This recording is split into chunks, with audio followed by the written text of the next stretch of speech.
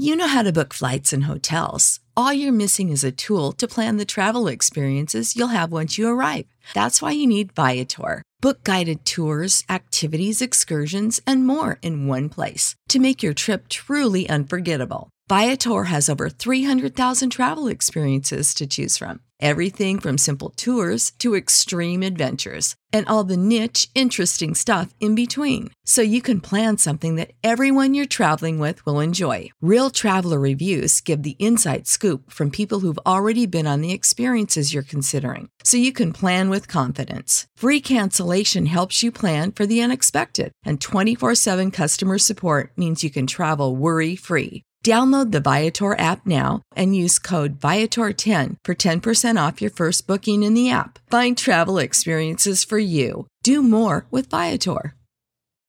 When you need mealtime inspiration, it's worth shopping Kroger, where you'll find over 30,000 mouth-watering choices that excite your inner foodie. And no matter what tasty choice you make, you'll enjoy our everyday low prices, plus extra ways to save, like digital coupons worth over $600 each week. You can also save up to $1 off per gallon at the pump with fuel points. More savings and more inspiring flavors make shopping Kroger worth it every time. Kroger, fresh for everyone. Fuel restrictions apply.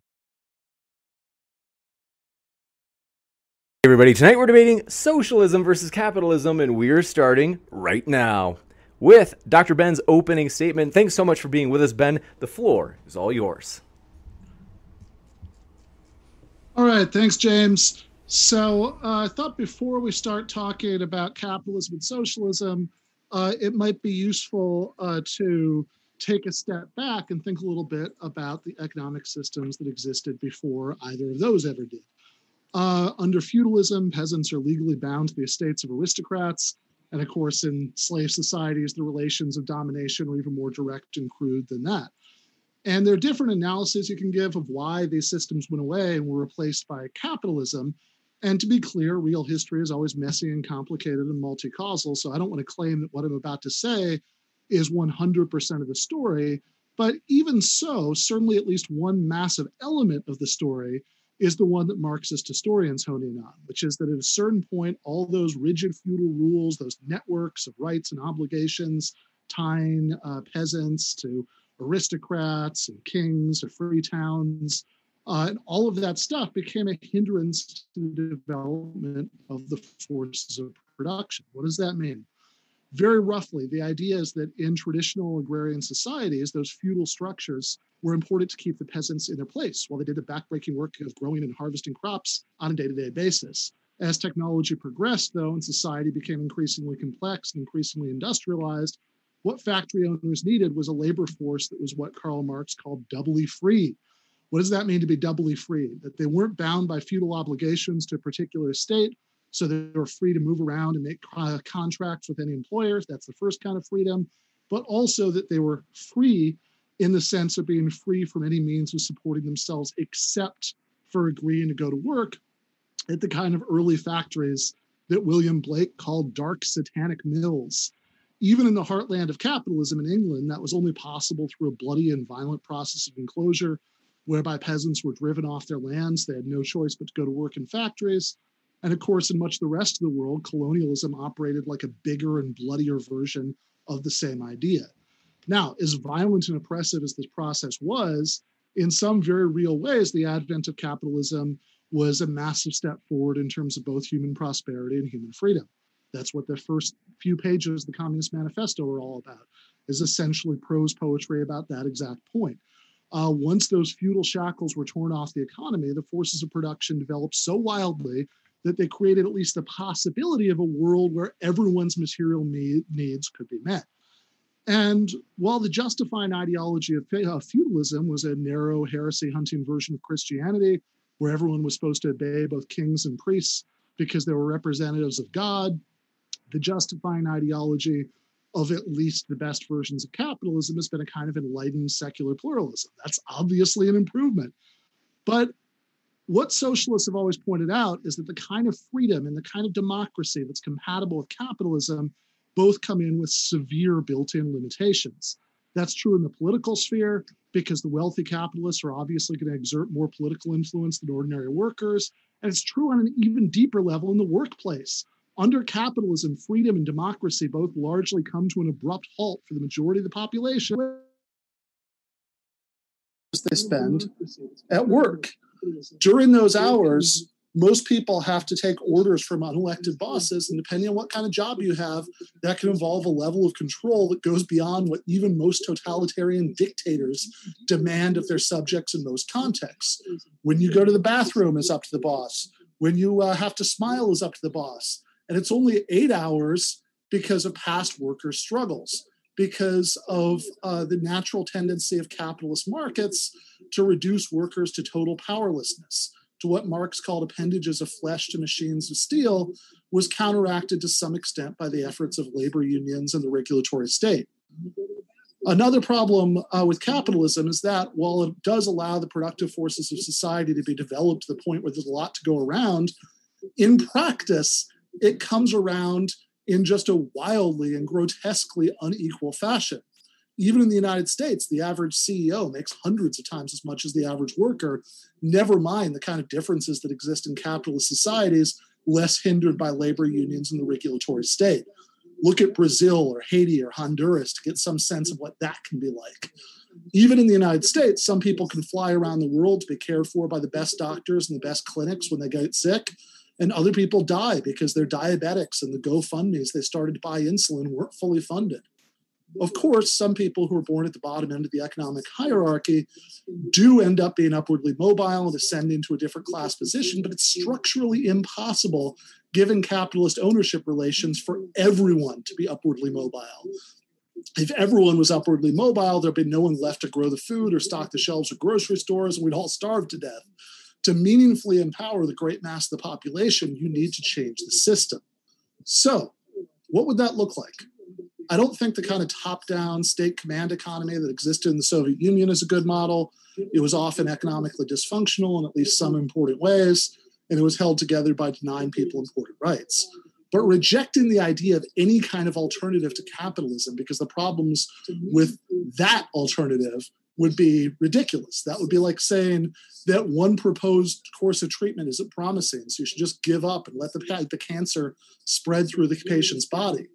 Instead of either giving control of the economic machine to a tiny handful of state bureaucrats or a tiny handful of wealthy capitalists, the goals of human flourishing and human freedom can best be served by finding ways to create a society that's more democratic rather than less democratic than the one we live in right now.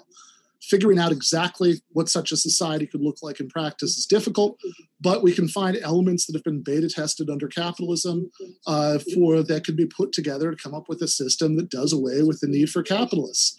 We can look at successful worker cooperatives like Spain's Mondragon Corporation. We can look at democratic governments that have nationalized key industries and successfully run them in the public interest, like the healthcare sector in Britain, for evidence that we don't need to divide society into a class of workers and a class of capitalists to have a functioning economy. Now, we could argue more about the details of what that could look like later on, but I just want to make one last point here, because that if you want to argue that capitalism is better than what existed before capitalism, or that some proposed alternatives to capitalism are flawed, hey, we agree.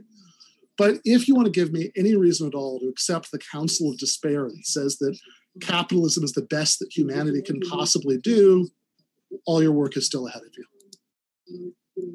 You got it. Thank you very much, Ben, for that opening statement. And want to let you know, folks, if it's your first time here, welcome to Modern Day Debate. I'm your host, James Coons, and we are a neutral platform hosting debates on science, religion, and politics. And we hope you feel welcome no matter what walk of life you are from. We're glad you're here. And with that, we're going to kick it over to Tom. Thanks so much. Tom, the floor is all yours. Yeah, I just wanted to say, Ben, I'm hearing like a little echo from you. I don't know what that is. I think it's picking up two of your mics or something. Oh, it wasn't just me then. I wasn't sure if it was just my imagination. I did hear that too, Ben. There might be, I think about halfway through your opening, I didn't want to interrupt because it was subtle, but there is a bit of an echo, and halfway through, just at the same time the echo started, there was kind of, your volume seemed to change. Yeah, it seemed like it changed to a different mic.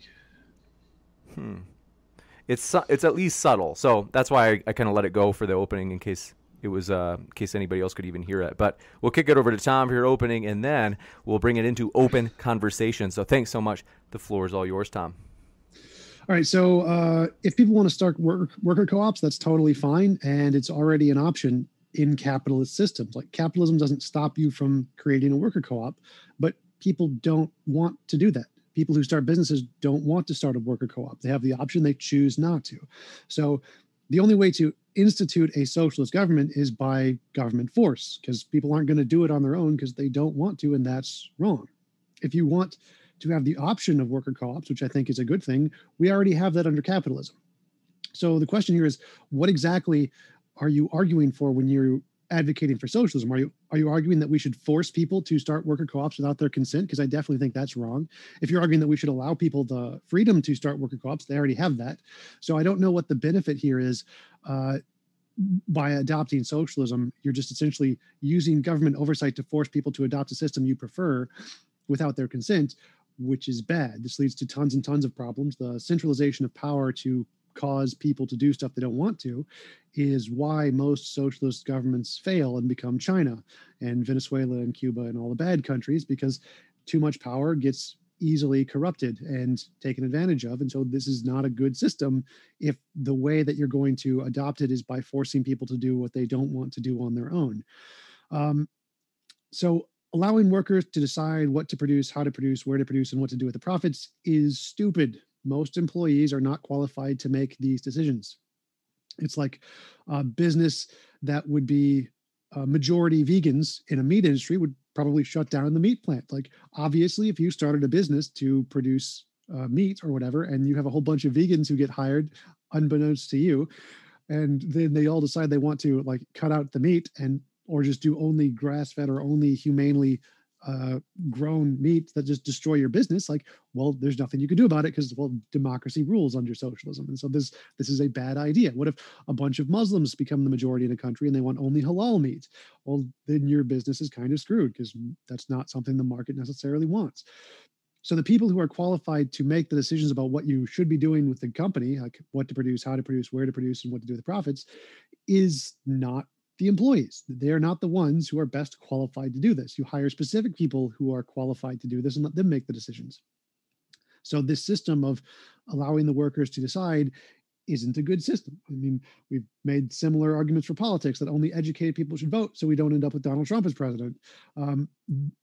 Democratic rule isn't always a good thing when it's put into systems. There's bad consequences to it, especially allowing all of your workers to decide how the company should work, because they're probably going to make things easier for them, which can have good benefits, but it can also have really bad benefits too. So it's not a good system to adopt in the first place.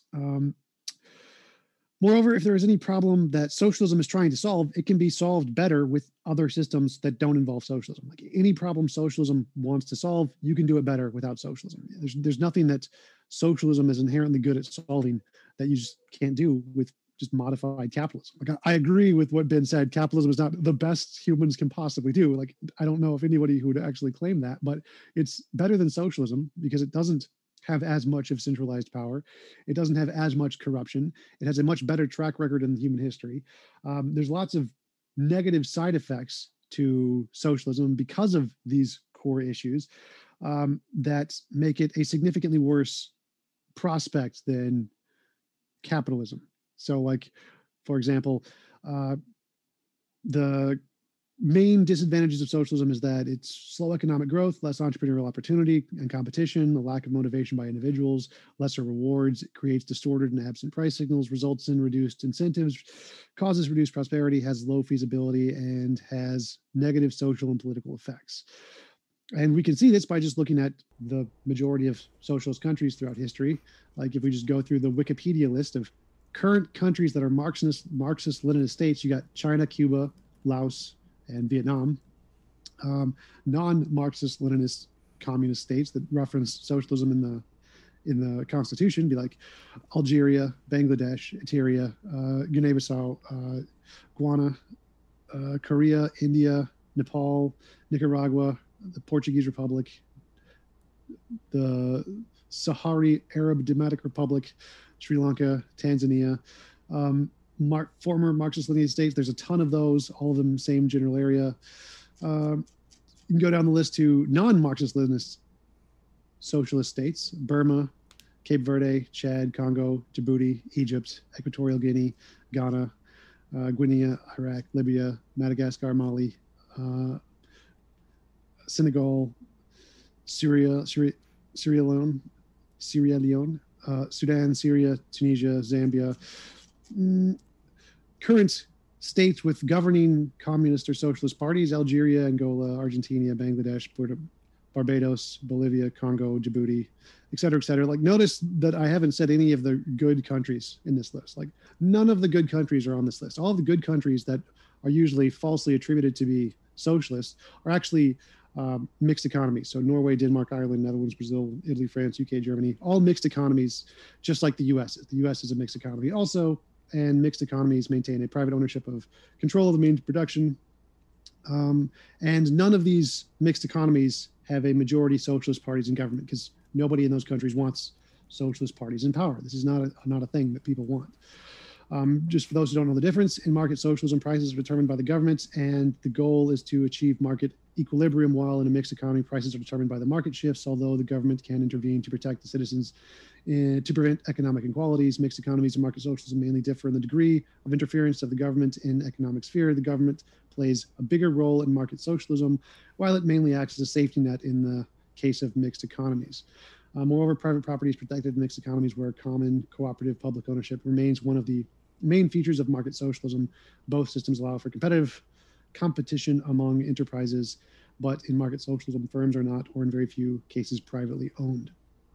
So, in essentially, we can already do socialism. We can already have co-ops in a capitalist system. People just don't choose to do it. So what is the means by which you're going to adopt this system? It seems like you have to use government power to force people to adopt this because they just don't want it. And doing that causes a centralization of power, which leads to the downfall of essentially every socialist government that has ever existed, because it's so easy to corrupt. So it's not a very well-ordered system. It doesn't have a good track record of success. In theory, it's a great theory. Like, I think that giving everybody more rights and more freedoms is a great thing, but there's a limit to your ability to do this in a pragmatic way that doesn't cause the collapse of the economy. And that is something that we just don't have the ability to overcome yet. So maybe in the future, when we have our AI overlords and they can just solve everything, then we can all become communist socialist pandas and the AI takes care of us. Totally fine. I'm pro-socialism once we have AI overlords. But since humans have to do the ruling currently, we need some kind of a system that can mitigate humans to some extent, and giving all the power to government is not a good way to do that. So my question to Ben would be is what things can socialism solve which can't be solved in a better way without the problems associated with socialism? Because I think there aren't any. I think that anything you could do with socialism can be done better without socialism. You got it. We will jump into open conversation. Want to let you know, folks, we are absolute. Sorry, James, that I thought we were going to do the same time since with humor, you said. Oh, you're right. I am totally wrong about that. So we do have timed rebuttals. And so, Ben, forgive me. I am totally dropped the ball on that in terms of putting a post-it to remind myself. How long were the rebuttals? 10 minutes. You got it. Thanks so much, Ben. Sorry about that. And so we will kick over to Ben for that rebuttal, and want to let you know, folks, we are absolutely thrilled about many more juicy upcoming debates here, including, folks, it's going to be a juicy one. We are bringing back Flat Earth tomorrow night, so don't miss it with Fight the Flat Earth. And don't forget to hit that subscribe button and that notification bell. That way you don't miss it live. So with that, thanks so much. Ben, the floor is all yours. Yeah, so that was a very strange opening statement because most of it seemed to be devoted to arguing against not only nothing that I'd said, but things that I'd explicitly disavowed and explicitly said that I wasn't saying it. I think about half of it was reading from Wikipedia, a list of countries that were either Marxist-Leninist or had socialism in the Constitution, which was apparently taken as a reason to think that these are countries that have socialism in them, even if it's an entirely private economy. If the word socialism is mentioned in the Constitution, I guess that makes it socialist in Tom's estimation, which strikes me as a very strange methodology. I think you'll find if you use the same one for democracy, you're going to get some very strange results. People's Democratic Republic of Korea, the German Democratic Republic, and lots of other examples. So obviously, just having the word socialism, mentioned at some point in the Constitution is going to tell you less than nothing about the economic system. That's, I think, that more than enough to deal with that. Otherwise, we're talking about countries that have the economic system that was the alternative to capitalism. I explicitly said that I was not arguing for in the opening. Made a point of saying that for a couple minutes, and which is the kind of top-down state command economy that that was pioneered in the USSR and then replicated in other places. There was an implication at one point that the way that that kind of capital C communism had come about in other countries was because of attempts to create socialist democracy, attempts at workers' control of production, but somehow workers just didn't want to have a voice and a vote in the workplace, so they had to be forced on everybody, and then suddenly you had Stalinism. Needless to say, that bears no relationship whatsoever to what happened. What actually happened was that communist parties that were ideologically committed to the Soviet model long before they took power replicated the Soviet model, which was the explicit intention all along. Now, that's not my model for what a post-capitalist society should look like. What is the model that I advocated for a socialist post-capitalist society should look like? Well, I mentioned two examples. Of elements that have been successfully beta tested under capitalism, but that could be put together to form a society that didn't have capitalists. One is that democratic governments have successfully nationalized some industries like healthcare in the UK and run them in the public interest. The other was successful private sector worker cooperatives like Mondragon.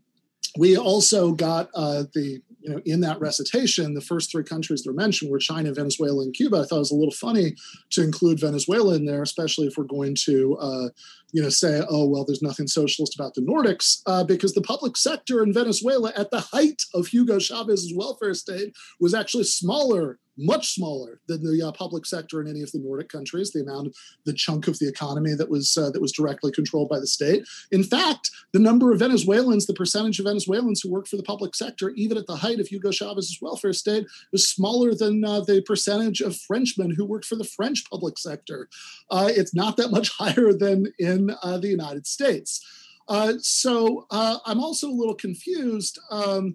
Putting aside all of this, the Stalinist straw man, by the combination of two claims that I heard both of in there.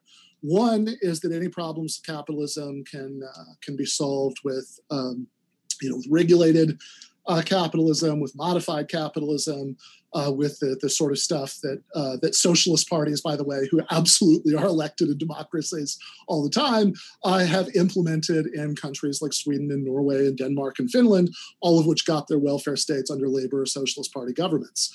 So that was one claim. That kind of Nordic halfway station, was good enough that we can have, modified capitalism could solve anything that socialism could solve. The other claim was that it's a terrible, terrible injustice to say that as a result of a majority of working class people voting into power a socialist party, you could have requirements that firms give a voice and a vote to workers. Because this was forcing people. And of course, you can use the exact same force argument against any of the things that would go into modified capitalism. Minimum wage, hey, if people wanted to hold out and only work for firms that would pay them that wage or above, nobody's stopping them. That's allowed in countries that don't have minimum wage laws. So if you want to impose that higher wage floor on them, that's force. You could say the same thing, of course, as libertarians do about things like the nationalized healthcare systems that exist in some of those countries, et cetera, et cetera, et cetera. It seems like you can praise modified capitalism, or you can use the force argument against socialist government extending democracy to the workplace, but you really can't do both. Final point, I guess, when I was hearing about how most people aren't qualified to make democratic decisions. That if If you had workers do what they do very successfully at Mondragon, very successfully at the cooperatives in the Emilia-Romagna region of Italy, which is to elect managers, to vote on an operating agreement, which is the equivalent of a union contract, but with no boss to negotiate it with, that workers just aren't qualified to do those things. Or what if the workers want the wrong things? What if the firm wants to sell meat, but most of the workers are vegan, and I guess they just can't find people who aren't vegans to work for them. Then all I could think immediately is, man, this sounds like exactly the kind of argument that could be used against political democracy. We all agree, I would assume, that that 99.999% of the people listening to this have the correct position that democracy is good in the political sphere. So, wow, when I get my chance to speak, that's what I'll point out, that this is that the same argument could be applied to that. We all agree that that's wrong. And then I was very surprised when Tom embraced the conclusion that democracy is a bad thing in the political sphere. All I have to say about that is, if you think that the problem with Donald Trump is that the United States has too much democracy, I mean, I don't know where to start with that. That's a very strange claim. If you look at polling data on most Americans' preferences about things like what kind of healthcare system we should have, whether we should be continuing all these wars in the Middle East, and a lot of other questions, the results would be very, very, very un-Trumpish. The choices that people have are very limited by the two-party system. But even there, if we had just a little bit less democracy, Trump would still be president, as he tried very hard to override the will of the voters. So the connection between Trump and too much democracy is lost on me. You got it. Thank you very much, Ben. And we will kick it over to T-Jump. Want to let you know, folks, both of our guests are linked in the description. If you want to hear more from our guests, you certainly can by clicking on those links down below. And that includes if you're listening to the Modern Day Debate podcast. You can find our guest links there as well in the description box for that podcast episode. With that, we'll kick it over to Tom for his rebuttal as well. Thanks so much, Tom. The floor is all yours. So first thing, Ben confused an opening with a rebuttal. Like, my opening wasn't meant to refute his position. It has nothing to do with his position. It's my position. My opening wasn't meant to rebut things he said in his opening, obviously. I didn't mention Soviet Russia at all in anything I said. I just mentioned that of the current mixed economy states, the majority political parties in power are not socialists. The people in those countries don't want majority socialist parties in power. They vote them out of power. They are very rarely in power, almost never. I wasn't mentioning Russia at all there. That wasn't the point. So I don't think he actually refuted anything I said there. So socialism has a terrible track record of failure. The fact that you can cherry pick a few cases where it's actually worked is fine. Like, yeah, I mentioned worker co-ops. Yes, they can work. Do they always work? No. So is that a good example that this is a way that something we should implement on a government scale? No. Cherry picking examples is not that. We can cherry pick all kinds of crazy stuff and claim that that's somehow a good way to judge what our government should be. It's not.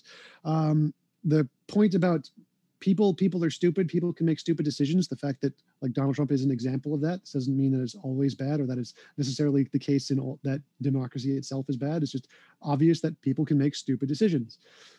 So we should probably not let a bunch of random people make all the decisions for every one of the companies. That's not a good idea. Again, cherry picking a few examples that work, not a good example, or not a good basis to conclude that this is a good policy that should be adopted for every company. No, definitely bad.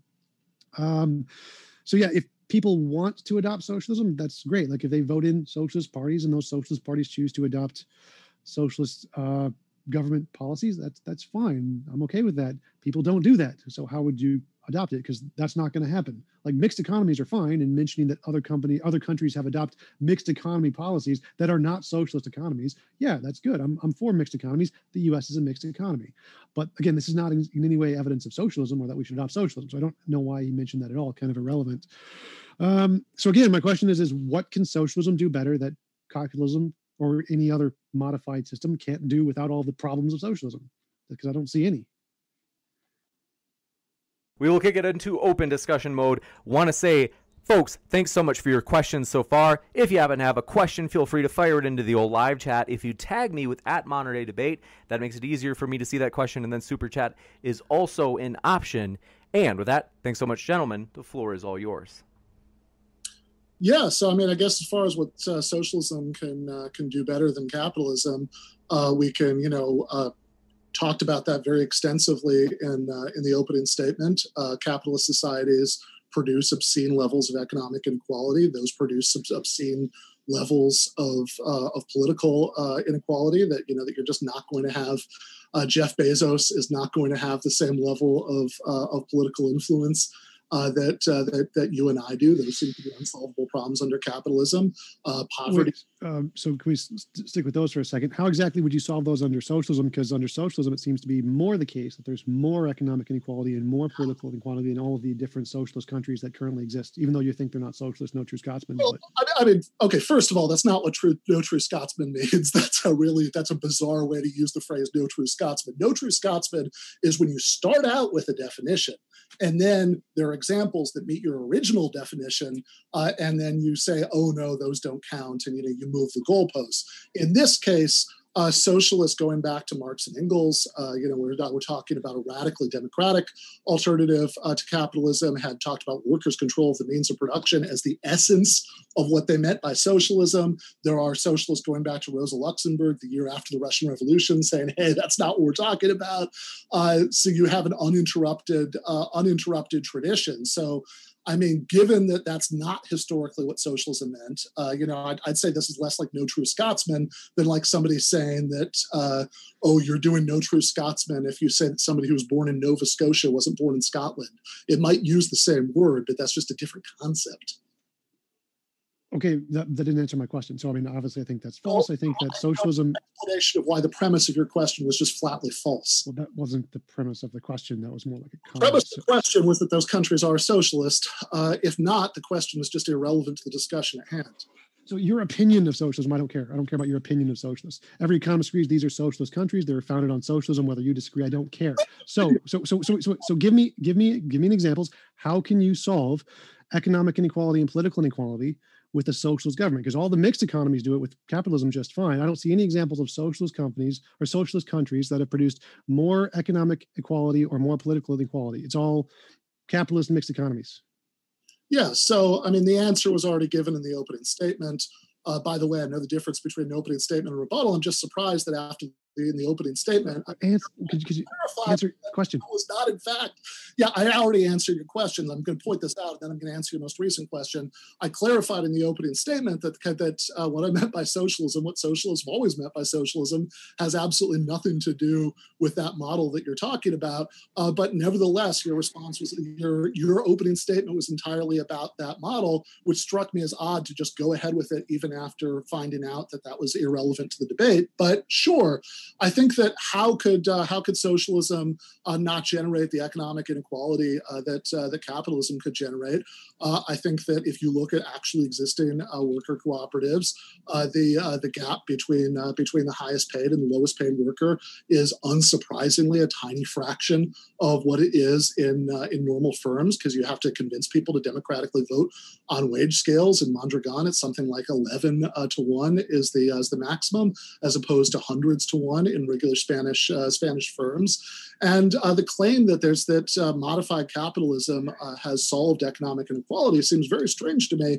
That no, you still have in any kind of capitalist system, no matter what reforms are enacted, and by the way, reforms that are enacted while keeping the basic structure of capitalism in place are always very vulnerable politically, because wealthy elites will always try to erode or reverse those when they get a chance. But if you look at those countries, yeah, you absolutely still have a class of people with the financial means to own businesses, and a class of people whose financial means give them no realistic choice except to work for the first one. Economic inequality is not solved even in the Nordic social democracies, which are the best societies that exist in the world today because of the past successes of elected socialist governments. Okay, the thing here, I didn't say they were solved. I said they're better than all socialist examples. So you cherry picking a few worker co-ops isn't good. I can just cherry pick the bad worker co-ops. Like in Minnesota, there was tons of worker co-ops that had riots and wars with each other, that had worse policies. So picking a few worker co-ops and saying, here are some cherry picked examples of where my model works, and ignoring all of the misses is not evidence. You've just cherry picked a few successes and ignored all of the misses. Clearly, that system as a whole system doesn't work in its entirety, and it will lead to equal or greater inequality than the capitalist systems. Now, I don't say capitalism has solved these problems. Never have I said that. They're just better than the alternatives for the time being. And obviously we're getting better as time moves on. We're making improvements to capitalism to try and solve these problems. But that's the correct path, not adopting socialism. There's no reason to do that here. So you just saying, here's a few cherry-picked worker co-ops that it worked, doesn't give me any reason to accept that we should adopt socialism to solve political or economic inequality, because I can just look at the bad examples of worker co-ops and show, oh, they also fail at a higher rate than capitalist systems. False. Okay. They don't fail at a higher rate. The existing research on worker co-ops shows that they get started at a lower rate, but once they're up and running, they tend to last about as long as regular capitalist firms. It's absolutely not true that worker cooperatives fail at a higher rate. Also, the thing that you're referring to in context of this last question is cherry picking. Was me making the obvious point that the rate of economic inequality within firms at worker cooperatives is, in every case I've ever heard of, maybe you can come up with counterexamples, and I think there are good reasons to think this will always be the case, much lower than the average rate at regular capitalist firms. Because if you have an owner who can make a decision about how to distribute profits and has vastly more bargaining power than any of the workers who sign employment contracts with them, then you're going to get vastly more inequality within the firm than if everybody who works there gets to vote on the wage scales. That seems like a strange hill to die on. Well, I wasn't comparing to the average here. I was saying you could cherry pick examples of both and say, if we cherry pick these best examples, you can make the data look good for either one. So yes, we can do that. It's not a matter of cherry picking. The point is that, like, statistically, worker cooperatives, once they get started, do seem to last about as long on average as regular capitalist firms. That's one thing. The other thing that I think you're referring to as cherry picking is the claim that wage scales at worker cooperatives are much more egalitarian than at regular capitalist firms. I don't know if you're calling that cherry picking, but I'd be, But I mean, this is average. So I can average pick certain firms that have more balanced. Average out every single cooperative that exists. Average out every single revenue. That's the cherry picking. I don't care about the averages. We can cherry pick different ones that do it fine either way. Exactly the opposite of cherry picking. No. So you cherry picked an example, and then you're comparing. Well, no, stop. Ben, hold up. You cherry Ben. Hold up. I'm not going to let you here because this is the point. Cherry picking is the exact opposite. Ben, if you don't understand my point, let me elaborate on it. Then you can comment on it. All firms of that. Ben, if you don't understand the point, let me elaborate on it so that you can then respond. So explain yourself this time. Please try. I explained it perfectly well. You didn't understand. That was kind of the problem. So Ben, okay.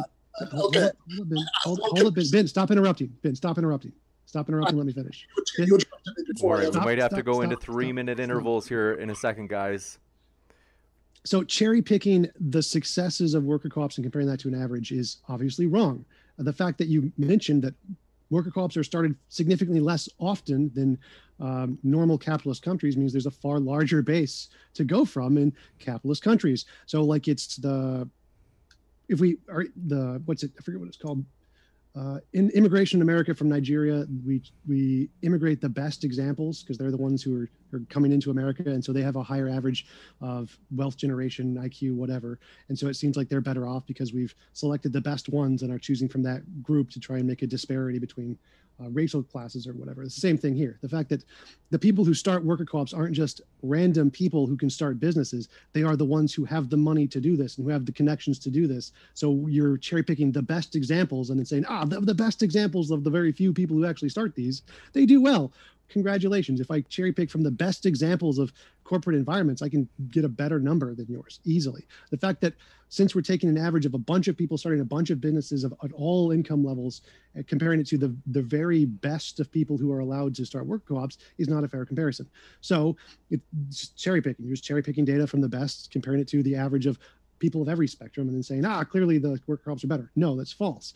But you still haven't answered my question. Like, you've given nothing that can explain how economic inequality or political inequality is solved by worker co-ops. You've just, again, cherry-picked some of the best ones, which I can do too. So you've given nothing. And again, all of these can be better solved by capitalism in every way.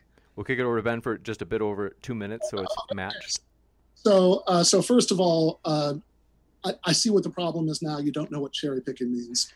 So you're saying you're making a claim that you're described as cherry picking that has nothing to do with what cherry picking means, because obviously talking about every worker cooperative that exists as one point of comparison, and talking about every regular capitalist firm that exists as another point of comparison is not cherry picking. It has nothing to do with what that means. Now, you can argue this is not cherry picking, but you can argue that the sample size of every worker cooperative in existence is too small. I think it might be bigger than you think, but fine, fair enough. You can argue that it's too small for a comparison. But what I find fascinating is that in your explanation of why you think it's too small, you are completely contradicting the premise of one of your anti-socialist arguments from earlier. You said, "Oh, well, we clearly don't need to use the political process, to use the power of the state to give workers these rights in the workplace, because any workers who wanted to own their own firms just could already. It's already allowed. So why do you need to force it?" But then just now you said, well, any worker cooperatives that's getting started, that must be because these are workers who are in the unusual situation of having the money and connections to be able to do this. So it seems to me that you'd have to pick one. Finally, you keep making this very strange claim that I have not explained why it is that workers' control of the means of production would lead to smaller wage gaps, even given market socialism, based on private sector worker cooperatives. And that's just not the case. I've explained it several times, but I'll explain it one more time, which is that if everybody at a firm gets to vote on the wage levels, though, on the wage scale, that wage scale is going to be much flatter and more egalitarian than the wage scale that you're going to get from regular capitalist ownership relations. I think that would be an extremely straightforward point. You got it. We'll get over to Tom. So yeah, obviously false. Obviously, you don't know what cherry picking is. If you select of a very minority group, like immigrants from Nigeria, if you take all immigrants of Nigeria, that's still cherry picking because there's a select feature about them that makes them different from the comparative group. The fact that it takes a certain group of people to create a worker co-op, and like a single individual given the option between worker co-op or business they own, they're going to choose business they own. So in order to create a worker co-op, you need to have a group of people who you want to do this with. It's not just like random person X wants to start a business. Like, I'm going to go with a business co-op. Not a thing. So there's a very specific kind of person who goes with that. Usually people who've researched it, who wants to implement it in a certain way, who has some kind of background in economics to know what the impacts are going to be and how to run it. They're the ones who are choosing to make worker co-ops, not just random person X who wants to start a business. So there's a clear difference between the people starting worker co-ops and the people starting random average capitalist businesses. Most people who start businesses want capitalism, regardless of any kind of background knowledge. Most people just don't know about worker co-ops in general. And so most people who start businesses won't start worker co-ops. So it's clearly cherry picking of a certain group who starts a certain kind of companies, not because they're not able, anybody could start a worker co-op, but because they choose not to for various reasons. Just like many people who immigrate in the US, they potentially could, they're not allowed to because we're choosing the very specific best ones who are already qualified in the field and they're going to succeed at a higher rate automatically. So it's obviously cherry picking. Like this is super simple. I don't know why you don't understand this. Again, and my comparison to my question is what can socialism do that capitalism can't? I can pick examples of socialist or capitalist companies that do better than many co-ops. Capitalism can do this too. This wasn't a question of can socialism do some better than some capitalist systems? No, my question is can you do this without adopting socialism? The answer is yes. There are many capitalist countries that can do this and have much better equality levels than America without adopting socialism. You don't need socialism to do this. Nothing you said says that socialism is required to accomplish this. That was not a thing. That's 2 minutes. We'll kick it over to Ben. Yeah, so it is interesting that sometimes you seem to understand what cherry picking means. You'll actually explain it correctly. You'll say picking examples, and then you start pretending again that examining an entire category and comparing it to an entire category is cherry picking. That's just, I feel a little embarrassed. That's just not what it means. But more crucially, of course, there is a structural reason why you have much more egalitarian wage scales at worker cooperatives than regular capitalist firms. It's not a matter of looking at one capitalist firm or looking at one cooperative. There is a general structural reason, which is that if wage scales are set by an owner who can do what they want as long as they can get someone with vastly less bargaining power to accept it, you're going to end up with much less egalitarian wage scales than if everybody gets to vote on it. I mean, this just seems like an incredibly simple point. I'm very surprised that you're not getting it or understanding it. I'm not sure what's going on there.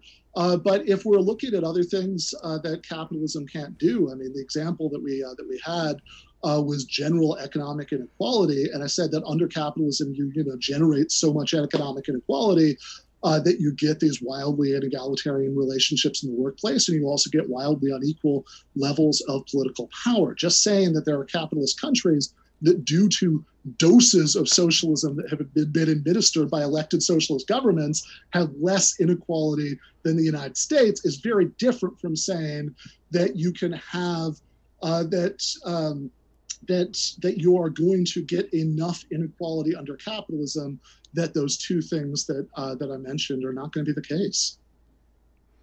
So, I mean, what you said is, again, demonstrably false. Like survivor bias, you're comparing an entire group of survivors to an entire another group. And guess what? That's still cherry picking. It's literally survivor bias for that reason. You not understanding how fallacies work is your problem. Secondly, again, as I said, give me an example where these socialist countries are that you're naming, because none of the countries have socialist governments. It doesn't happen. Like all of the socialist parties in those governments, none of them are the majority party. It's not a thing. You can just go to socialist parties in governments, go down to ones not in power. You'll find Norway, Denmark, Ireland, Sweden, all of those places have socialist governments that are not in power. There are some seats that they have. None of them are the majority. The majority are mostly capitalist Democrats in lots of ways. So again, what you're saying here makes no sense. You're saying, we elect Democrats who put in market mixed economies, like, just like America does. What? And then socialism. No, it's not socialism. That's mixed economies, just like America has. So you haven't given any examples of successful socialism at all. You've just picked mixed economies and said, socialism. Okay, none of that bears any relationship with anything I said. I trust that anybody who's been watching this knows that what Tom said has literally nothing to do with anything that I just said. I don't know if he was just zoned out while I was speaking or he just decided to make something up, but none of that stuff I said. What did I say? I said that doses of socialism administered within capitalism, such as nationalizing the healthcare sector, for example, have led to enormous human progress when those have been implemented. And it is just a historical fact that they were largely implemented by elected Socialist Party and Labor Party governments in those countries, which have been in and out of power in many of those countries for a long time. And quite recently, that those have made those societies more livable. I did not claim, and in fact, I said the opposite of the claim that those were socialist countries. The claim that I've made is that we can look at elements that are that have been successfully beta tested under capitalism, namely democratic governments successfully nationalizing certain sectors of the economy, operating in the public interest, namely successful worker cooperatives, and see that it is in fact quite possible to have a society that doesn't have capitalists with a functioning economy. The fact that we don't have one that's fully achieved that yet. They not because they tried and it was unsuccessful, but just because they haven't gotten there politically is neither here nor there. I mean, if we were arguing at a point in history when no democratic republics existed yet, all you had was maybe a certain amount of constitutional monarchy, but with the king still holding lots of power, you could say, aha. No successful constitutional republics yet, it would be exactly as irrelevant. So you're also shifting the goalpost in a very strange way on this cherry picking issue that you're talking about survivorship bias here, which is a different claim than cherry picking. But yes, sure. If you're going to look at successful worker cooperatives, then you're looking at the worker cooperatives that have survived. Just like if you're looking at successful capitalist firms, you're looking at the capitalist firms that have survived. That's about time. Is that once they get started, they tend to survive at about the same rate. We'll kick it over to Tom.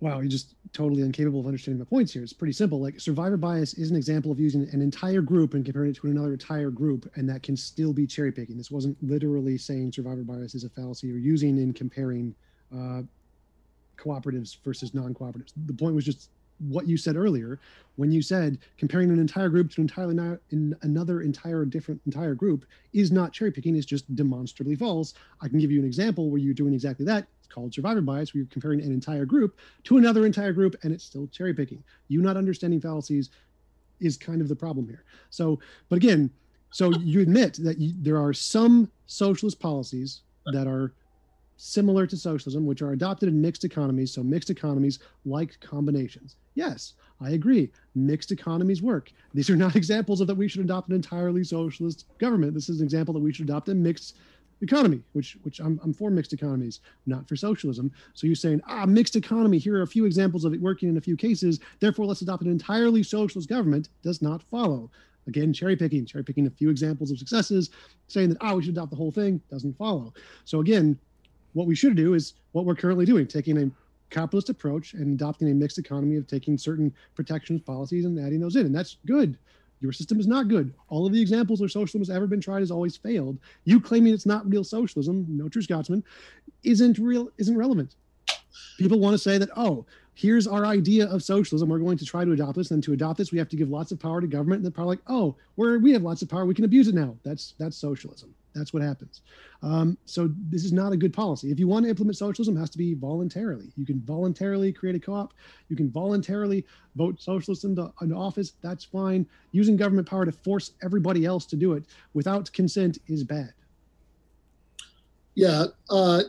If I were you, just as a piece of friendly advice, I would not try to run this thing about logical fallacies. I think we can compare notes there, and that's probably not going to be promising for you. But as far as the point about mixed economy systems, the argument is about whether the kind of socialism that I'm describing is economically possible, whether there's a reason to think that if you had certain key sectors of the economy be nationalized, if you still needed a market sector because of calculation problems, coordinating consumer preferences with production, you could at least have a market sector of worker cooperative firms if you're going to say, is this workable? Well, if there were examples of an attempt to create exactly that, we could look at those and use those to consider it. But failing that, in the absence of any examples of that, what we can do is we can look at the individual elements of that. Worker cooperatives as a whole, how do worker cooperatives generally do as compared to conventionally organized capitalist firms? And we can also look at examples of democratic governments taking certain key sectors like healthcare out of the market and see how that does. And if you think, okay, these things can work individually, but when they're put together, they would not be able to work. There's some particular reason for that. I think we would need to hear the reason, and we certainly haven't heard the reason or anything like it yet. This no true Scotsman claim, I've already explained why that's just wrong. I mean, you're just misunderstanding what no true Scotsman means. But forget it. Forget the question of whether you call it socialism or not. Let's just call what we have right now Xism, what existed in the Soviet Union Yism, and the combination of a democratic government nationalizing some industries and running them outside of the market, and a private sector entirely consistent of worker cooperatives, Zism. We could completely sidestep the terminological issue. Man, time. True that the bad parts of the track record of Yism are just going to be irrelevant to the question of whether Xism or Zism would be better. Kick it over to Tom.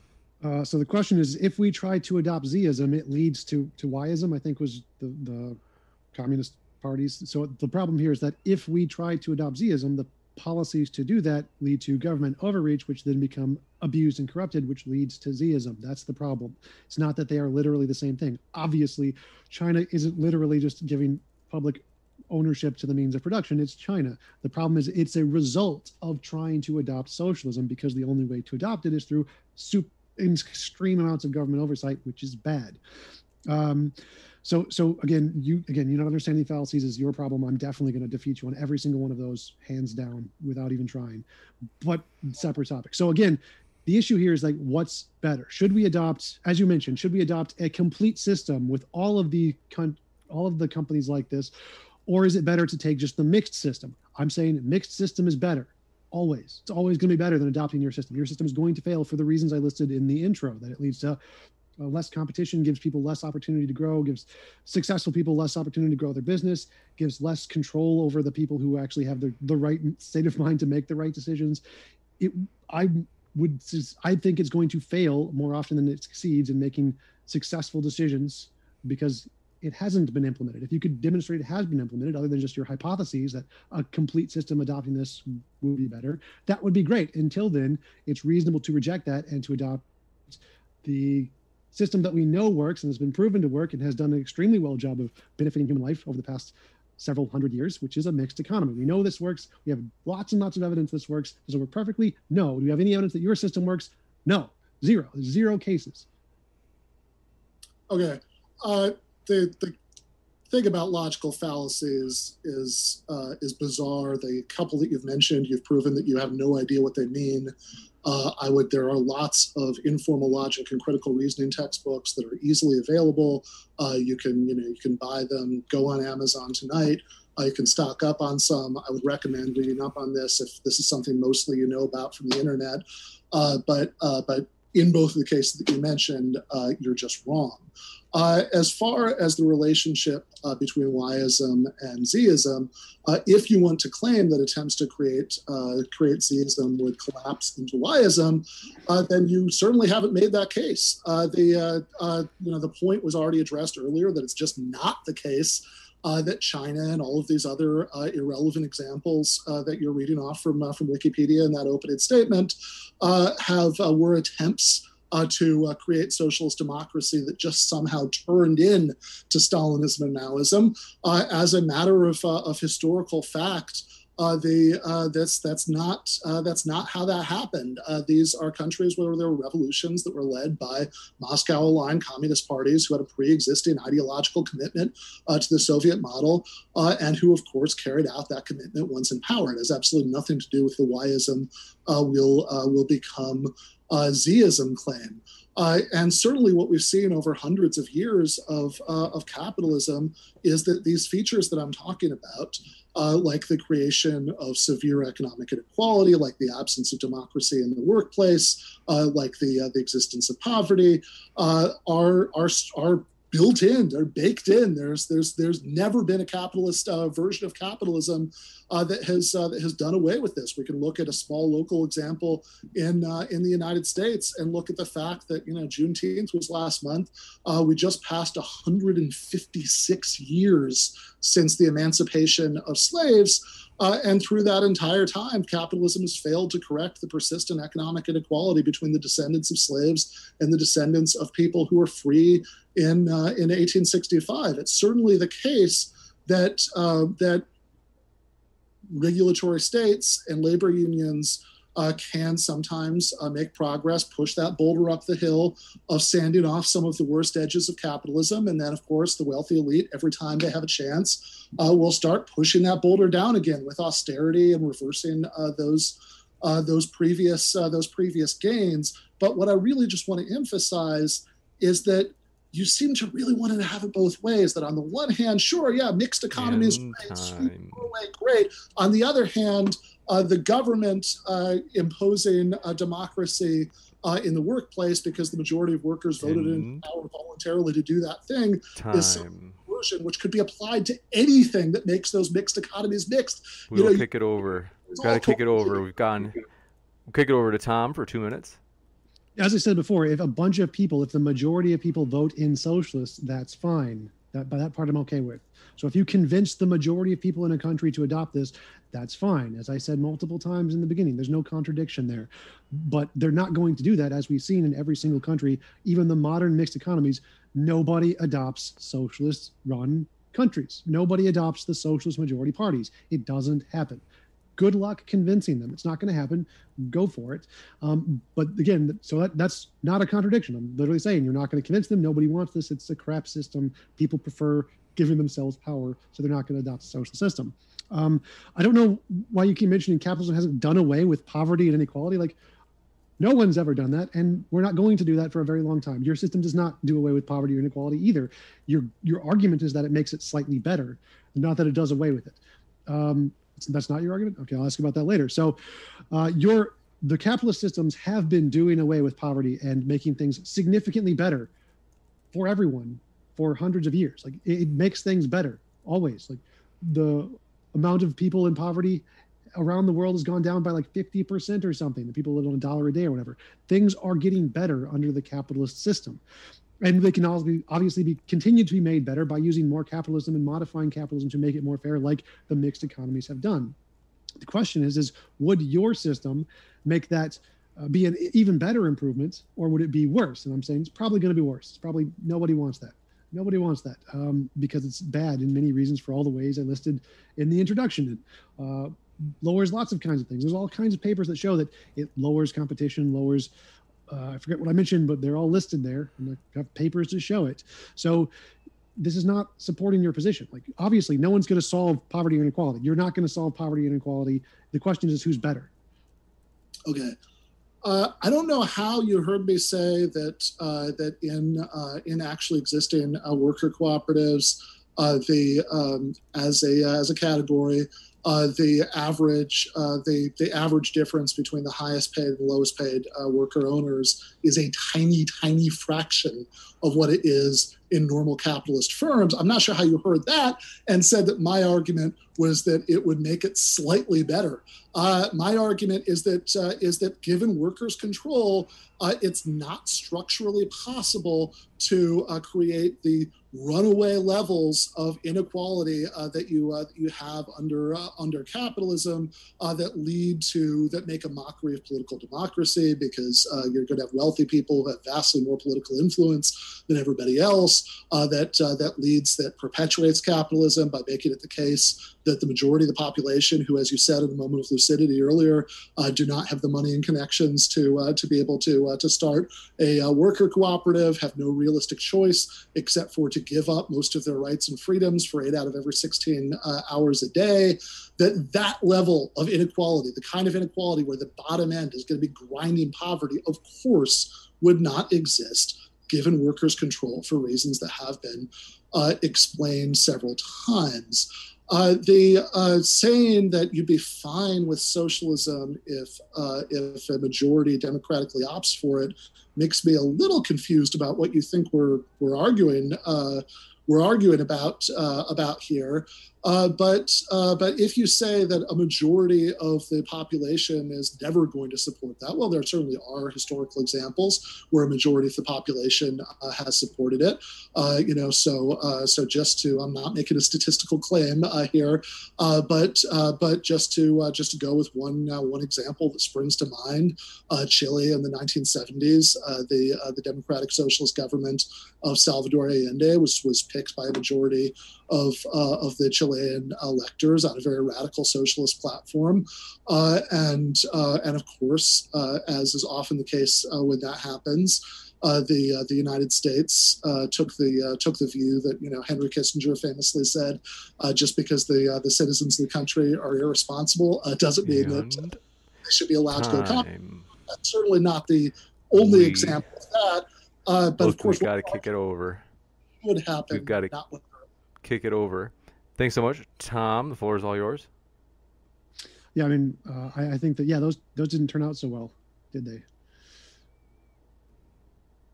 So I'm ready to go to Q&A. I've stated my piece. Yeah, I mean, you're right. It did. I mean, the example I gave certainly didn't turn out very well, but not because of any problem with socialism. You got it. Well, want to let you know, folks, because I know many of you have many things on your mind, and so oftentimes at the very start of the debate, I say, hey, hit that subscribe button so you don't miss future upcoming debates. And so, as I mentioned, a lot of people, you guys have things on your mind, all that good stuff. So I just, in chat, hit the button for subscribers only chat. It's temporary. We don't mean to twist your arm into subscribing, only because, as I mentioned, a lot of times people miss it up front. And so want to encourage you to subscribe, be in the chat if you haven't already hit that subscribe button. And with that, we will jump into the questions. Thank you very much for your first question. This one coming in from, you guessed it, Logical, Plausible, Probable. Thanks so much. Says, congrats on hitting half-century mark. Everyone, push that like button and let's help James to get to 100,000 subs. Thanks for building an awesome channel. Thanks so much, John. And we are excited. We're celebrating. It's a thank you celebration for 50,000 subs tomorrow. So you don't want to miss that one, folks. We're going to have votes and all sorts of fun stuff. It's going to be a lot of fun, but thank you. And Brenton Langle, thanks so much, says T-Jump. Donald Trump never won the popular vote. True. And said he loved, quote, low information voters, unquote. Anti-Dem arguments using 45 as an example make no sense.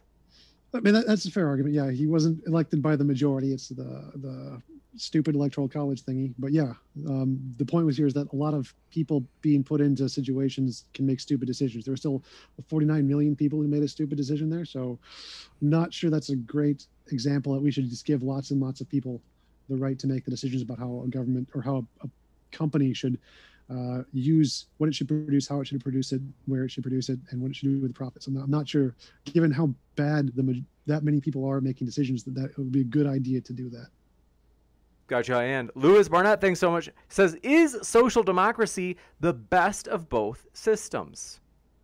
Guess we'd hear from either of you. No, I think that it's the best that's been achieved so far. For sure, that social democracy, has by redistributing some resources away from capitalist profits to meet various human needs, taking certain sectors of the economy out of the markets, etc. Has been, those are definitely the best societies that humans have created so far. But I think that there are two problems with stopping at social democracy and not going for full workplace democracy. One problem is pragmatic. The other is ideological. The pragmatic problem is the one that's already been mentioned. Rosa Luxemburg's metaphor about reformism is the labor of Sisyphus. You're pushing the boulder up the hill, and it's being pushed back down again. That if you leave the capitalist class of business owners with their economic power, concentrated economic power will always find ways to translate into political power, and they will always use that to chip away at whatever reforms have been enacted so far. At the end of the day, if you want to avoid that, you have to, as Michael Brooks used to put it, you have to start taking some pieces off the board by democratizing the economy. That's the pragmatic problem with stopping at social democracy. The ideological problem with stopping at social democracy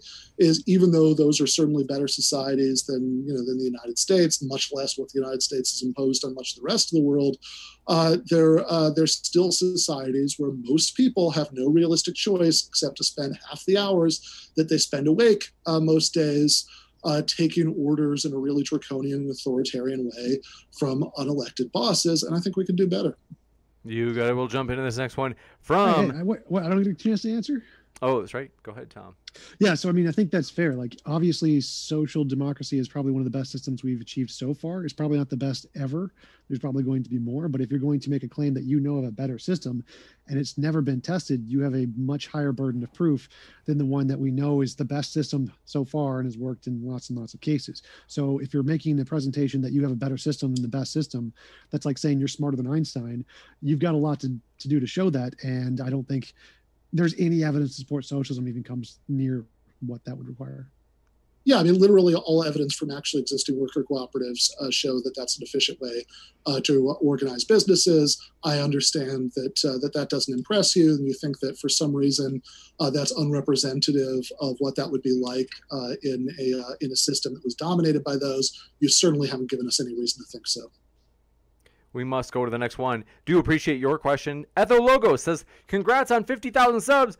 Thanks for all of your hard work. I value these convos immensely. Thanks for your kind words. Amazing. Want to say, the debaters are the lifeblood of the channel. people like Ben and Tom have seriously made this channel rockin' awesome and fun. And so we want to say thank you to them, and thank you to all of you for all of your great debate ideas, folks. So thank you so much on this super positive and encouraging night. And Don Folman says, intellectual honesty is in a state of recline.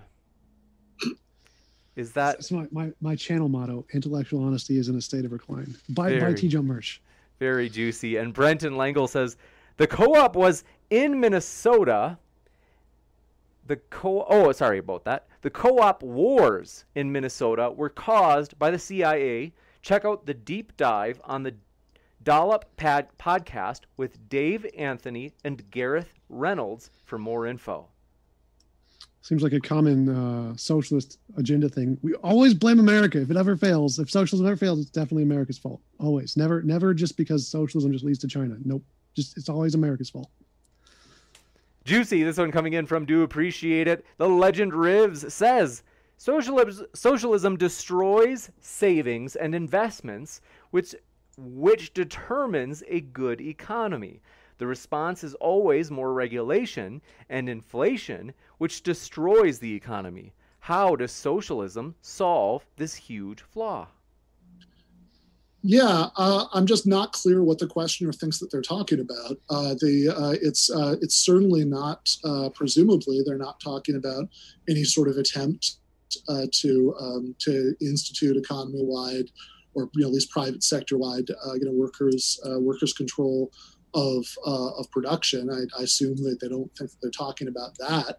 I hope that they're not talking about social democracy, those doses of socialism administered within capitalism, as opposed to socialism as a complete system after capitalism, which, as we just agreed, are some of the most successful countries in making societies that are livable for humans that have ever existed. So they must be talking about some third thing. Maybe they can clarify that.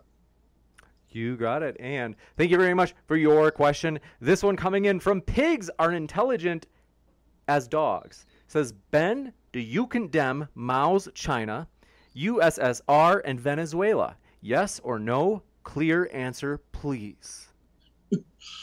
Well, when somebody asks a complicated question, say they only want to hear yes or no, then I'd say that intellectual honesty is not only in decline but decline. So I think that certainly I'd condemn the authoritarianism of those systems. I think that some of them at certain points did accomplish things that made people's lives better, but also there were real horrors that took place under there. But those real horrors happened because of the absence of democracy. The feature of Mao's China that allowed the Great Leap Forward to happen, for example, which would certainly not have happened and continued if Mao and Zhou Enlai and all those people had to worry that they were going to lose re-election, was the extreme absence of democracy. So if this is supposed to be an argument against socialism in the sense of extending democracy to the workplace, I don't really understand how the argument works, because in this case, we're talking about countries that not only did not have democracy in the workplace, they had less democracy overall than regular capitalist democracies, and that's precisely why these things happen. You don't get a great leap forward in a country where the electorate has a way to take leaders out of power. You don't get the Ukrainian famine in a situation like that. So yeah, I think that these are cautionary tales about the absence of democracy. Unlike Tom, apparently I am a big fan of democracy. I'm such a big fan of it, I want to extend it to the economy. You got it, and thank you very much for your question. Made by Jim Bob says, and it's not related, but I'm so curious to get your guys' opinion on this. What do you think of the film Cuties? I haven't seen it. No idea what you're talking about. Sure, Tom. Okay, next one. Brenton Langle, thanks for your question, says, T-Jump is ignoring the entire anarchist movement. You can build socialism without centralizing power. It has happened multiple times throughout history. The anarchist movement? I don't think that's a good strategy to go with, but okay. Next up, thanks very much. Made by Jim Bob strikes again, saying, Tom, oh gosh, Tom, I hope this isn't. They say, Tom, is that chair the only thing you have left from your grandma? Is this, please tell me this is like a sincere, not kind of mean super chat about your late grandma. Yeah, my grandmother died, and you should just send me all the money from the super chat. Like, no, it's a joke. I got this from Lazy Boy store. Gotcha. Okay.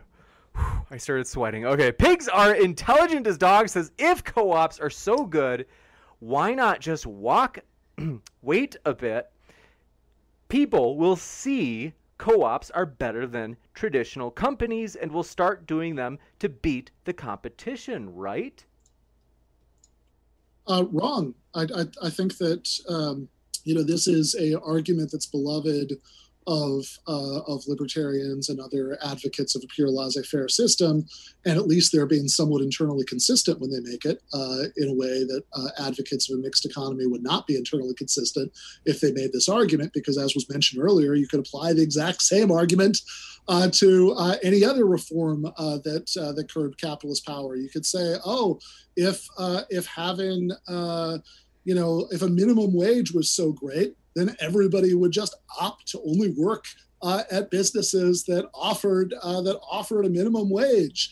You could say if laws against sexual harassment are so great, then everybody would just choose not to work for sexually harassing bosses, et cetera, et cetera, et cetera. It's exactly the same argument. Obviously, realistically, it's not the case that most people are going to be able to do that.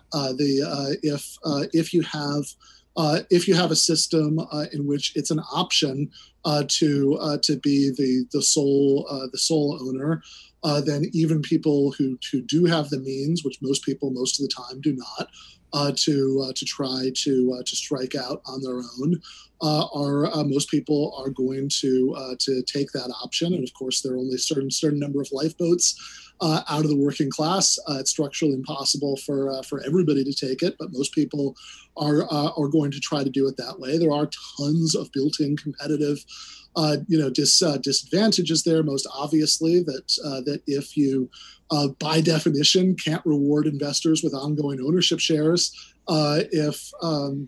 or else to the extent that you did that, you would to that extent cease to be a co-op. That makes it harder to start a co-op than a regular capitalist firm. Obviously, the fact that ordinary working class people really are a bigger risk for banks giving out loans than people who have some means. That's going to be a structural disadvantage for co-ops. And all of these things make it harder to start them. Of course, again, the statistics that exist, we can argue about whether the sample size is big enough, but the statistics that exist seem to show that once they get started, they do about as well. But I would suggest that if you want to know whether most people would just like taking orders and don't want to have any autonomy, don't want to have rights at work, don't want to have a vote in management elections, or whether they do, probably the best way to test that is not whether people, make the effort, make a desperate attempt to pool together what little money they have to start a small business that will probably fail, as most new businesses do. The best way to test that is to see what happens politically, to see if you can build a majority through the political process to support socialism. I know Tom thinks that that's impossible, despite there being past examples of it.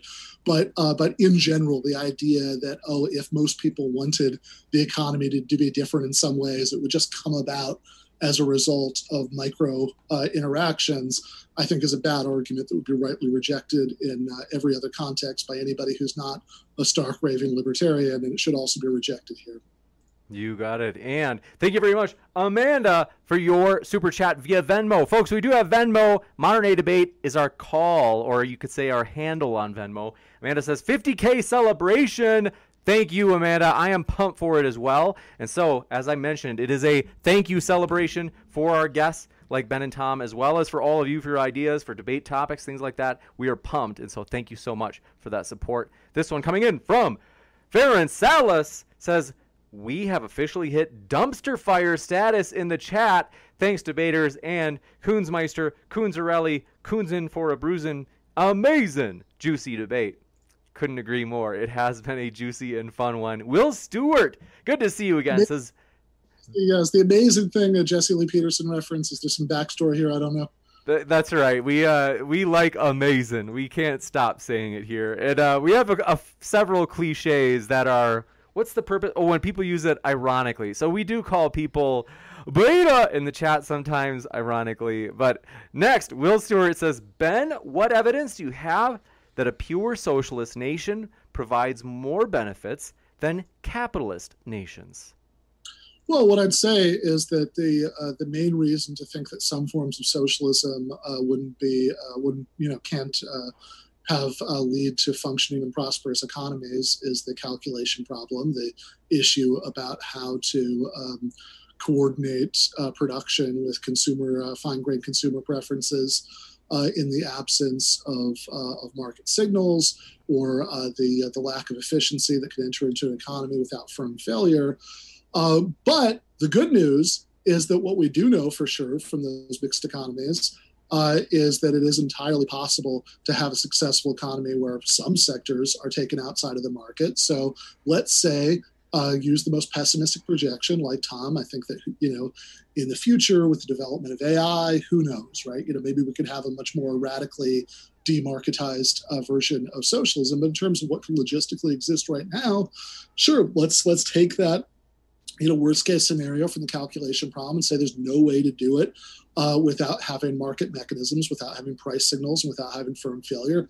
You can have all that and still have it be the case that the market sector, those firms, are at least collectively owned and democratically run by the workers. And if you're going to say, no, that can't work, that, unlike the worker cooperative sector that exists right now, this wouldn't be successful, you have to give a reason for that.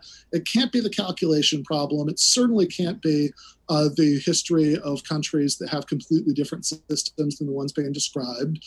So maybe there is another reason to think so, but I'd say at that point, the burden of proof is very much on the person who says that can't be, that for some reason that hasn't been specified, you have that you just cannot successfully operate a market sector where all of the firms are owned by workers. Maybe there's some reason why that would be the case. All I can say is I haven't heard it. You got it. And striking again, Will Stewart says this time, Ben, if I am willing to work for $5 an hour because I am not qualified to work a salary job, why should I not be allowed to?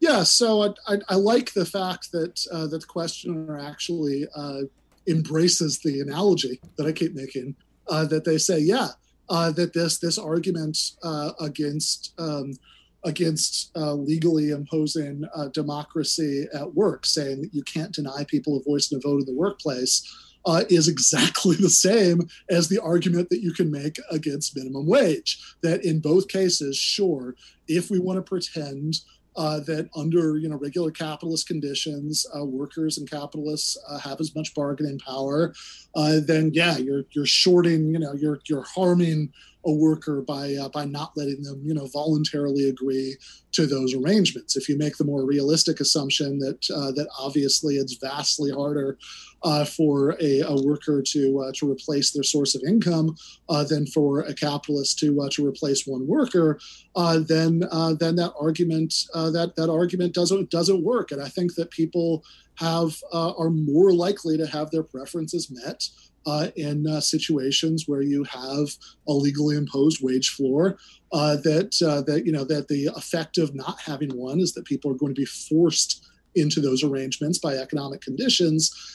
And similarly here, and we can argue about what's legitimate, to be imposed in economic structures, but and what the legitimate role of the state is. But one thing I'm definitely not worried about imposing on people, is the ability to vote in management elections if they choose to exercise that ability. I think this idea that you're going to get hordes of people under those circumstances saying, no, damn it, I don't want power. I don't want to have the option of voting in a management election.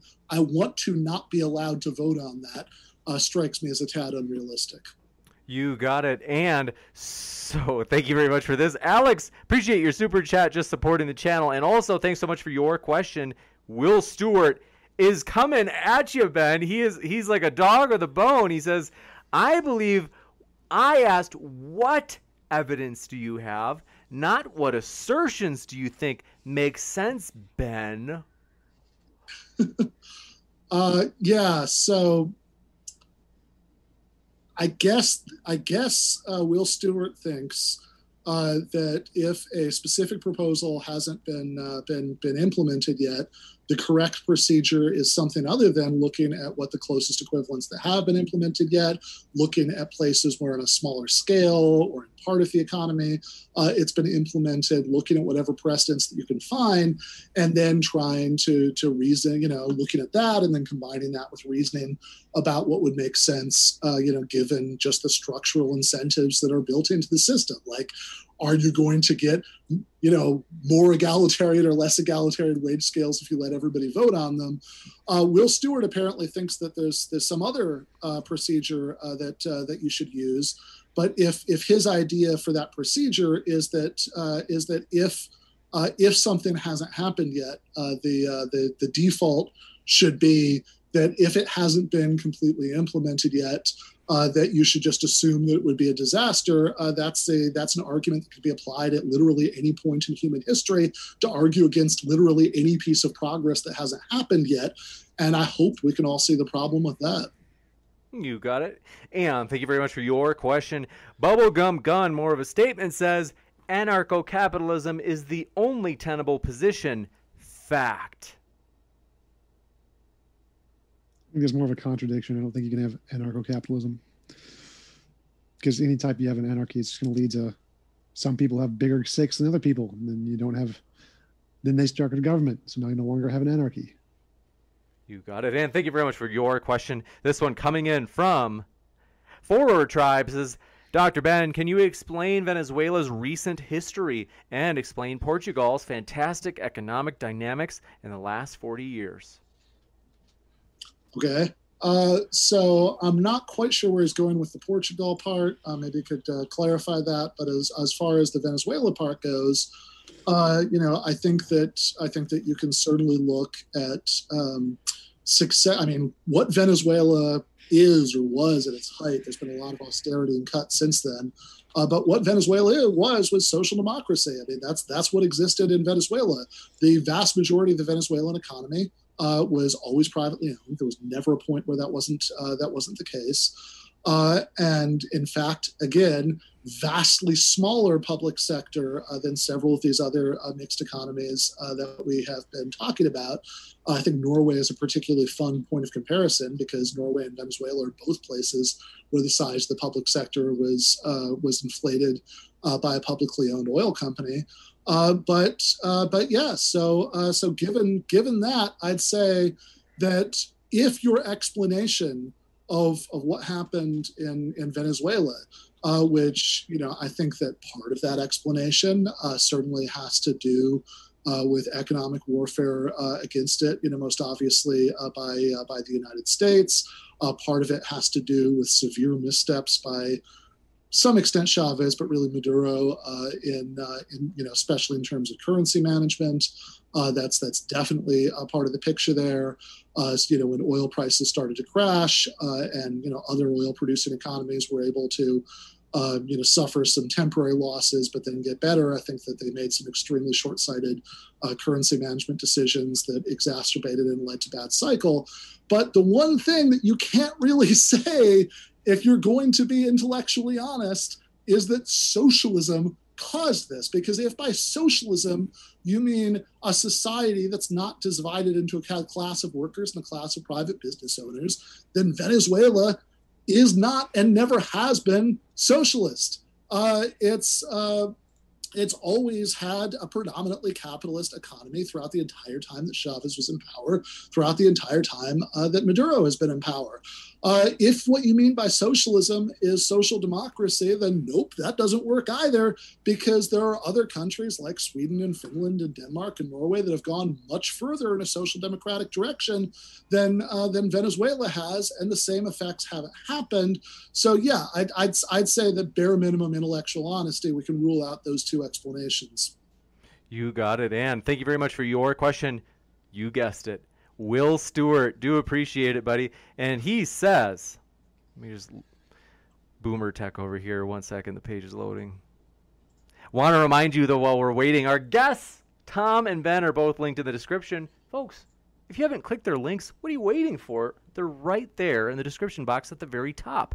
This one from Will says, the assumption I have is, if no evidence, then we can say, let's try and find out, but not assert it will be better.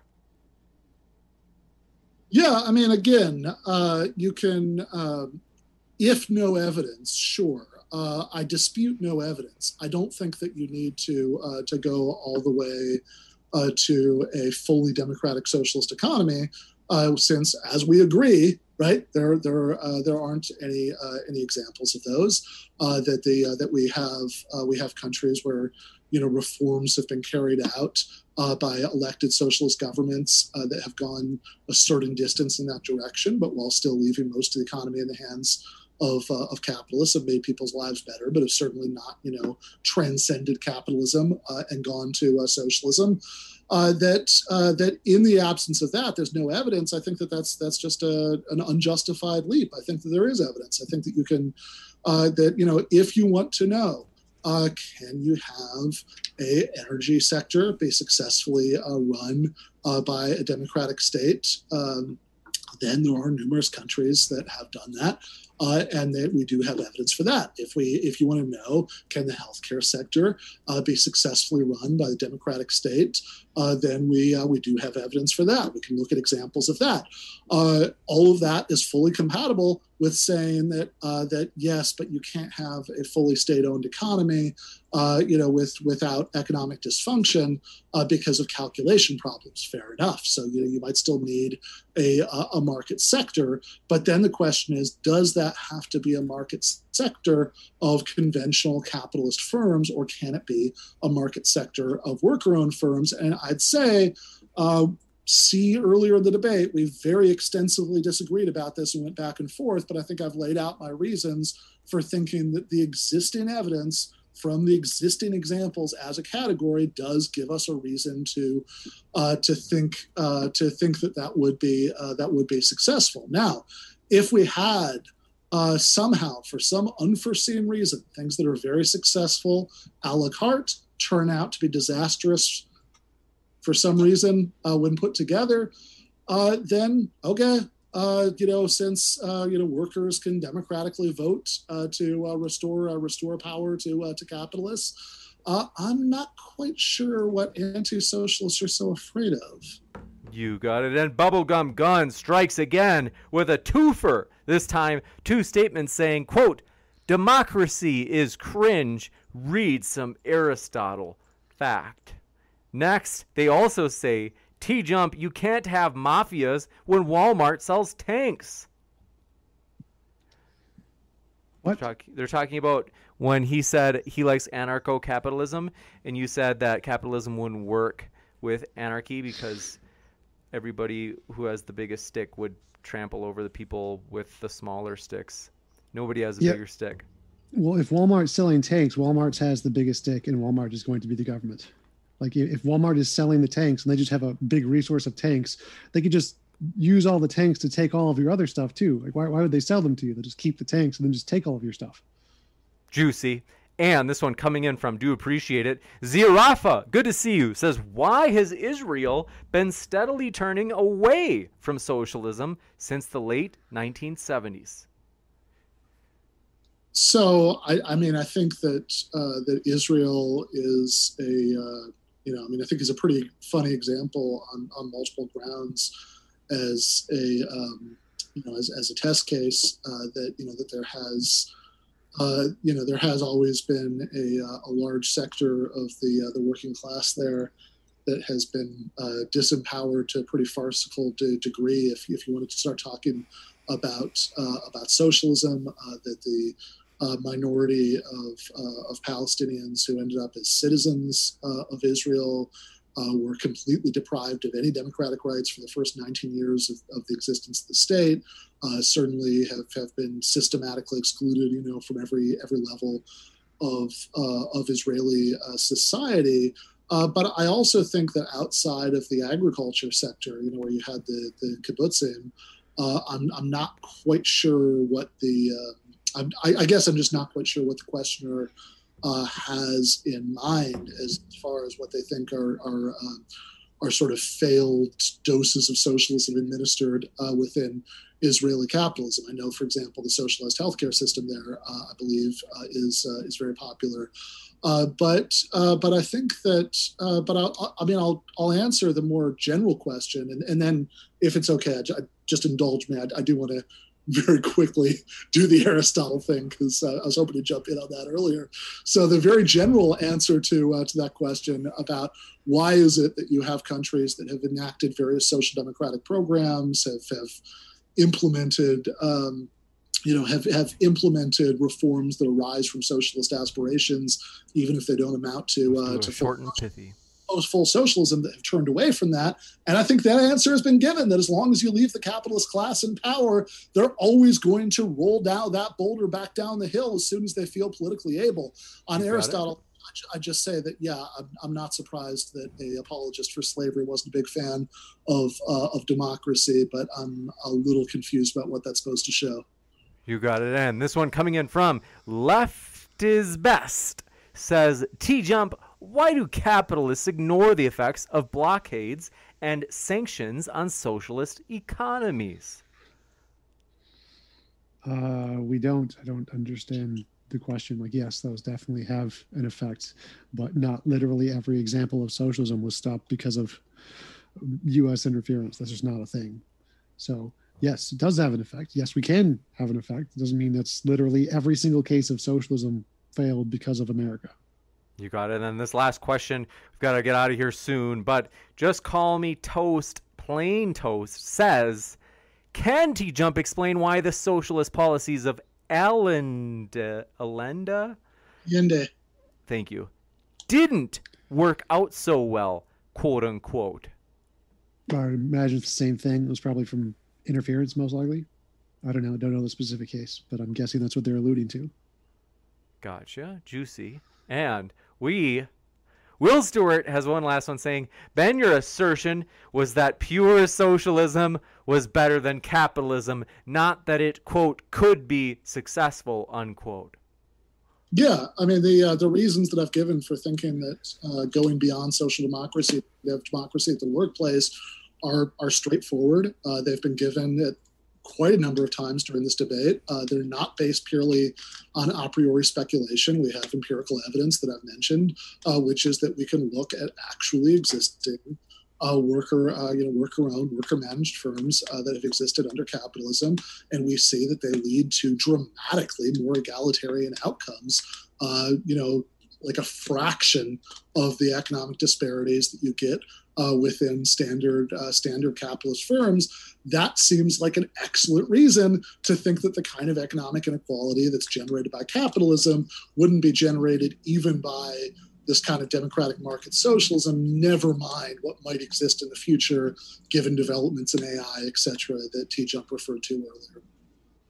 You got it. And folks, we are going to wrap up. I want to remind you to check out the links at the very top of the description of our guests, as we really do appreciate them. And I'm going to be back here in just a moment with a post-credit scene, letting you know about juicy upcoming stuff at this channel, including some votes that I think you're going to dig, so stick around for that. But before we go, I want to say thanks so much, Ben, and thank you so much, Tom. It's been a true pleasure to have you on. Thanks, James. Thanks. My pleasure. So I'll be right back in just a moment, folks. Stick around for that post-credit scene coming up. Save big on brunch for mom, all in the Kroger app. Get 16-ounce packs of flavorful Angus 90% lean ground sirloin for $4.99 each with a digital coupon. Then buy 2, get 2 free on 12 packs of delicious Coca-Cola, Pepsi, or 7-Up, all with your card. Shop these deals at your local Kroger today, or tap the screen now to download the Kroger app to save big today. Kroger, fresh for everyone. Prices and product availability subject to change. Restrictions apply. See site for details.